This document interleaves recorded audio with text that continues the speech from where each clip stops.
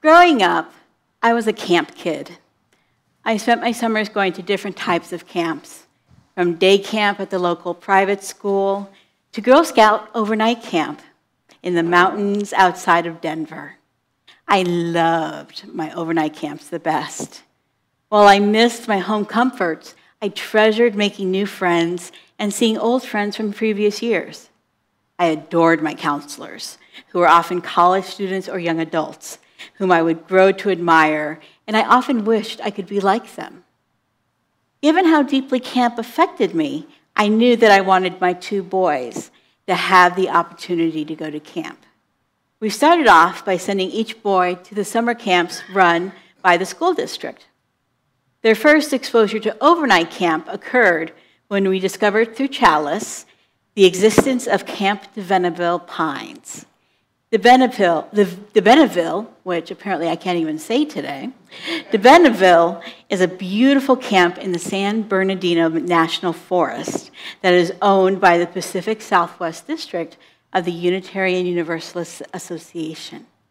It is open all year round to UUs and non-UUs alike, and it entertains camps of all manner of groups, from church clusters, more about that later, to affinity groups. It also hosts its own themed camps, such as rainbow families, homeschoolers, young adults, elementary, middle school, senior high, and family camps. We started out by going to DeBenneville for family winter camp, which also was an elementary school camp. It occurred over the President's Day weekend. My then-husband, Tom, was in charge of outdoor fun at the camp, and he organized all sorts of snowy activities. I helped out as a generic staff member. It even said generic across my chest. I'm just kidding. I helped out, and our boys had a blast in the snow, throwing snowballs made from tube socks because they didn't contain rocks or ice, and sledding down the hills. From that moment on, we were a DeBenneville family. My older boy eventually went on to go to middle school camp, and he fully embraced it. He then went on to even go to middle school camp with me present there. I got a chance to volunteer at middle school camp, and he was kind enough to acknowledge my presence there. I was invited to work as the head of social events for middle school camp, and I organized theme nights and a movie night and even a dance party for the campers.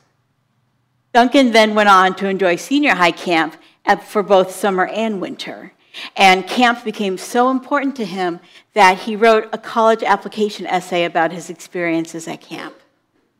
Griffin, on the other hand, was a little slow to fully embrace the DeBenneville experience. He went to elementary camp once, but he never got a chance to go to middle school camp, thanks in part to the pandemic. By the time the camp opened up again this summer, he hadn't had the extensive exposure to camp life, nor the opportunity to make camp friends. Yet, he was agreeable with his usual, when his father and I proposed that he go to senior high camp this summer. Now, like many things the success of camp is dependent on the effort of volunteers. Adults of all ages, both child-free and caregiver, are asked by the camp dean to give of their time to help the camps run smoothly. The camp deans, in turn, are chosen by the camp ministries director, otherwise known as the CMD, or command, which I like to think of it. The CMD is currently Mary Ann Swift Gifford, who became a friend of mine when she was assistant dean of the middle school camp I volunteered at. This spring, I received a text from Mary Ann asking if I would consider helping out at elementary school camp. Of course, I said yes. 1 week up at DeBenneville, count me in. It turned out that the dean of that long ago middle school camp that I worked at, Kathleen Moscato, was now the dean of elementary school camp. I was excited to have the opportunity to work with her again. Elementary camp was the first youth camp to be held since DeBenneville closed because of the pandemic. So we adults felt the pressure of making sure we had a COVID-free camp, especially since the camp held the week before us, a theater camp, ended up having a few cases of COVID. As a result, we had stringent measures in place. We would require campers to be vaccinated and boosted before coming up to camp. Caregivers would have to administer rapid COVID tests that morning before driving up to camp, as well as upon arrival at DeBenneville. Campers would pack with them extra masks and tests, and the challenging part, administering rapid tests to 33 campers. Masks would be worn in cabins and in the lodge, and kids would be kept to their small cabin clusters during meals and some activities to minimize the chances of exposure. We adults had to condition ourselves to wearing masks inside of Craig's cabin, the upscale cabin in which we were staying. And it was perhaps harder for us to remember to mask up, as many of the kids were conditioned to doing so at school.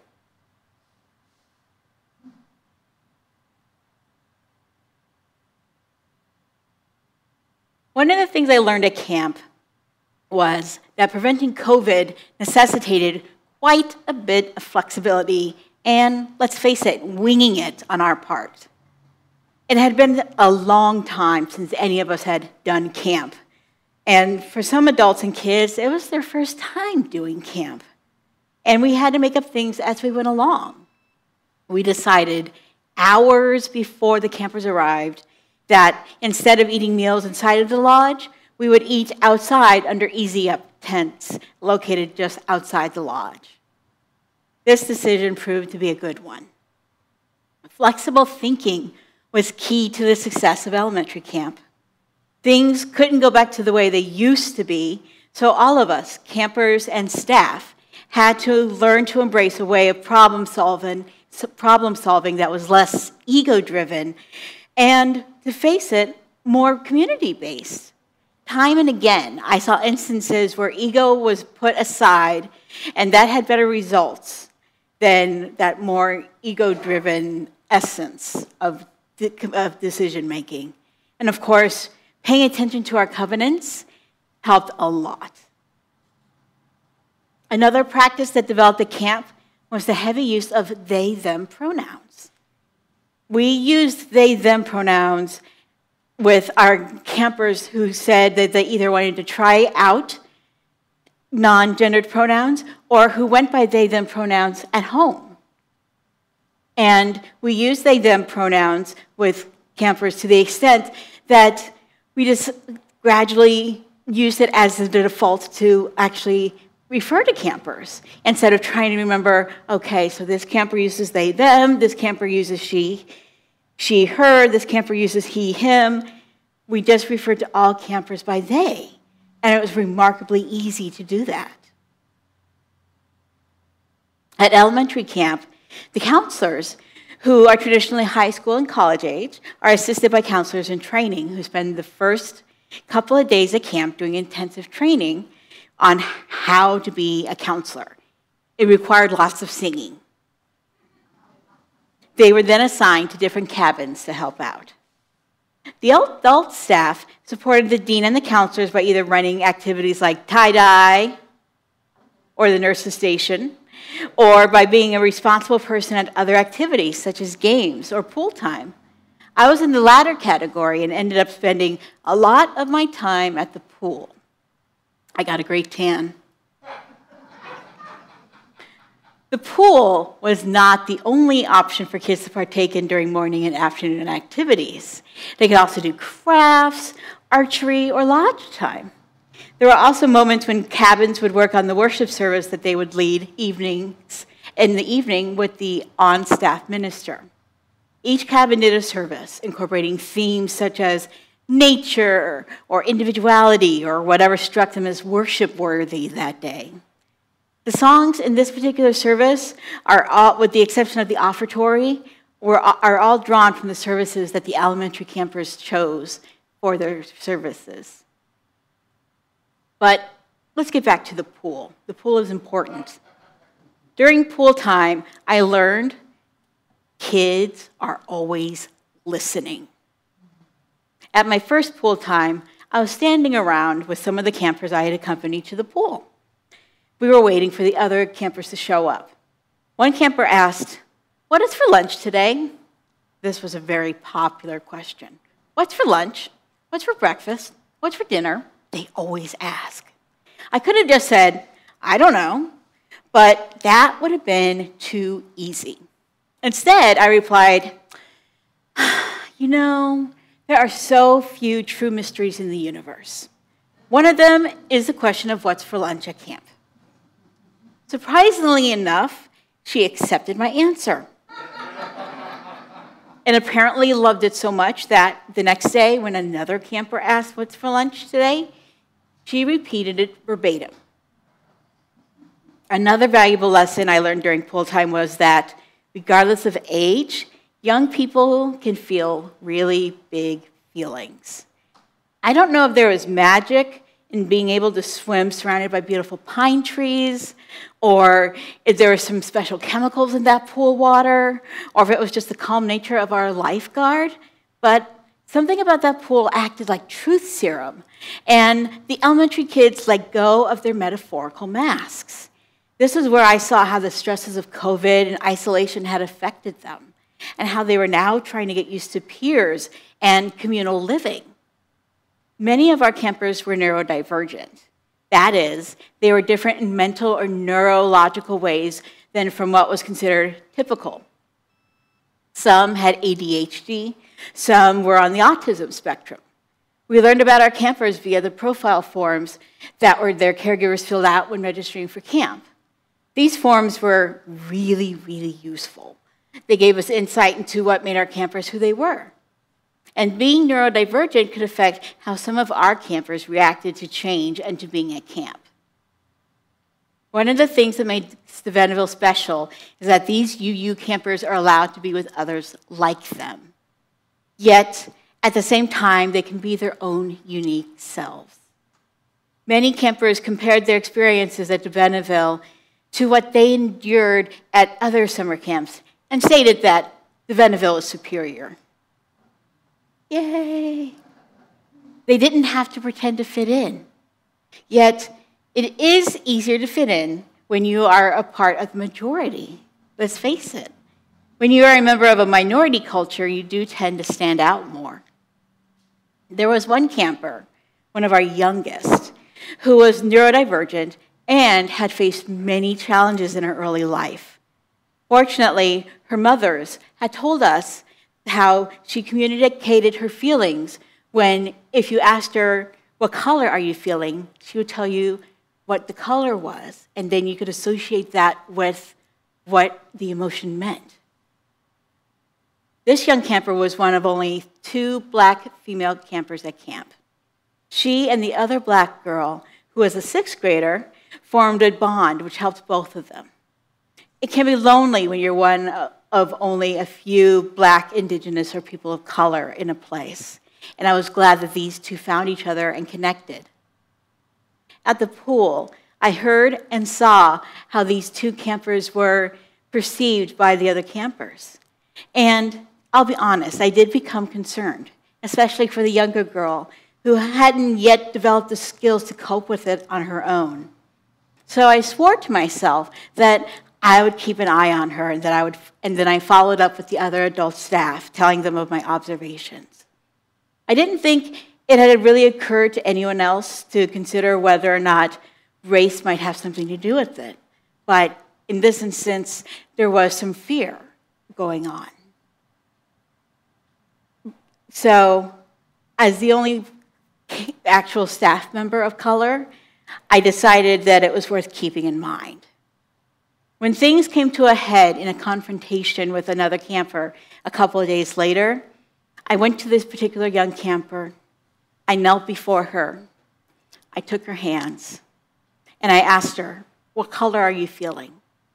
Immediately, she stopped being agitated and turned her head toward me. I asked again, "What color are you feeling?" She said, "Red." I then knew what was going on. I asked her, "Why are you feeling red?" She said, "I don't know." But we talked. We talked about how feeling red feels. And we had this great conversation. And from that point on, we made eye contact with each other, and she and I were connected. I spent the rest of elementary camp with her cabin when I wasn't doing my other tasks. She had a grown-up who she knew was on her side. Her emotions calmed down for the rest of camp, and she realized that there were people on her side who cared about her. That was very important. One of the counselors in training bonded with her as well, and it helped her navigate her big emotions to know that there was someone there for her when I wasn't around. At the end of camp, all the campers are given special awards that honor who they are. So it might be something like most musical or most likely to burst into jazz hands. This particular camper was given the award for most spirited camper, and I was really happy for her for that. When I got home, I knew that I wanted to do a service on my weekend in DeBenneville. What I didn't know is that I would actually spend 2 weeks at DeBenneville. The way the camps are arranged is that first you have elementary camp, then you've got middle school camp or junior high camp, and then you've got senior high camp. So during the week of middle school camp, I was arranging to get my son Griffin ready to go up for his first ever senior high camp. So I was at home doing laundry and buying flashlights. Then I got a text from Mary Ann asking if I had time to talk. "Ayanna, is there any way that you can come back and do senior high camp?" Apparently, the volunteers that the adult dean had lined up were getting sick with COVID. COVID, our friend. So the adult dean, who was currently running a camp in another state, needed Mary Ann to find more volunteers. If she didn't find enough adults to be staffed, the camp for the senior high would be canceled. I didn't want that to happen, so I said yes immediately. Griffin, on the other hand, was a little less enthusiastic about his mother being at camp. After all, this was to be his first senior high camp, his first, and he was really looking forward to an opportunity to hang out, be himself. He didn't want his mom lurking around. I understood, and I promised that I would go up and give him his space. But he was still a little morose when we went up to camp. But I was optimistic that it would all end up working out. So at senior high camp, in addition to there being an adult dean, there's also a youth dean. This youth dean was amazing. She had a staff, and her staff was all made up of other youth. They did things like worship, they did things like communicating with the other youth.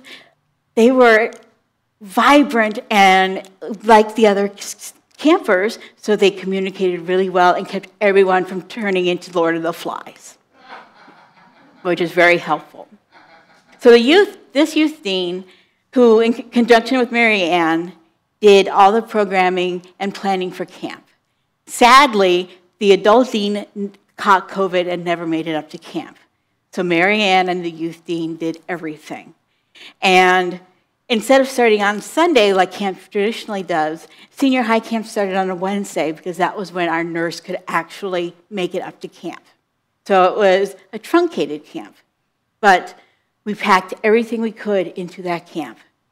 Mary Ann and our youth dean decided to focus on the traditions that were the most important. That included the game Night Crossing, which is a game played at night in the forest with flashlights. You can imagine how fun that is. And the dance. And of course, bridging for the seniors, which is a very important ceremony.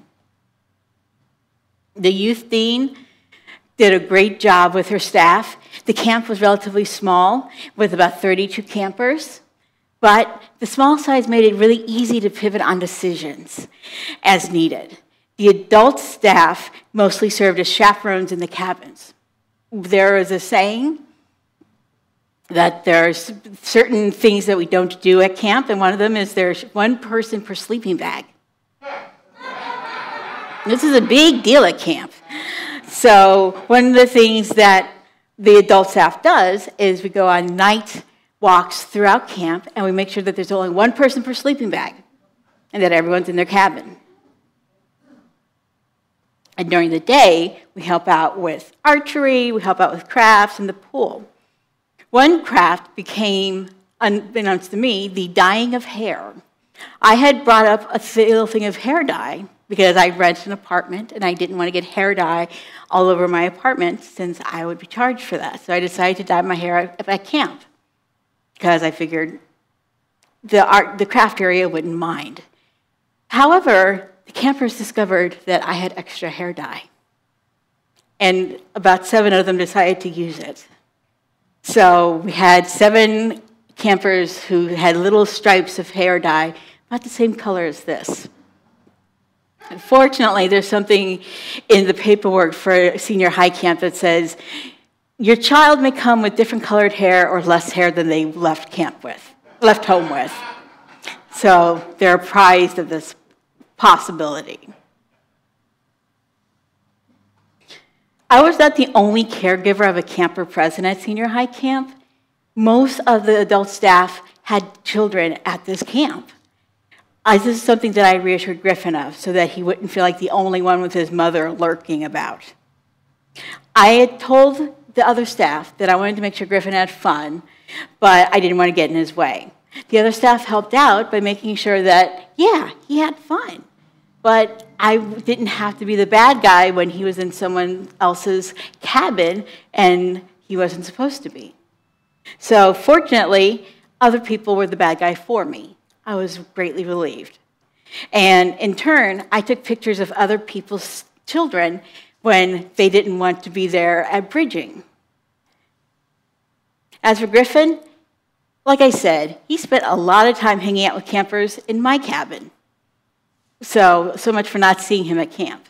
And he had a blast. I know he did because he was overheard saying that he didn't want to go home. Senior high camp was magical. I watched the youth dance underneath the trees to the song Fireflies, which we heard for our offertory. And the lights were strung through the trees like fireflies in the amphitheater. I realized one of the most important lessons that I learned among the Pines was that, it takes a freaking village to raise these kids. From infants in arms to babes in the woods at camp. I consider myself lucky to have been able to participate in camp this summer. I hope that some of you might someday consider going to camp. Or even volunteering at camp. You don't have to be a parent, just someone who cares about our youth. If you're interested, you can talk to me about it, or you can even talk to Sam. I hope to see you in the woods someday. I hope that you consider becoming a part of the camp family. So may it be.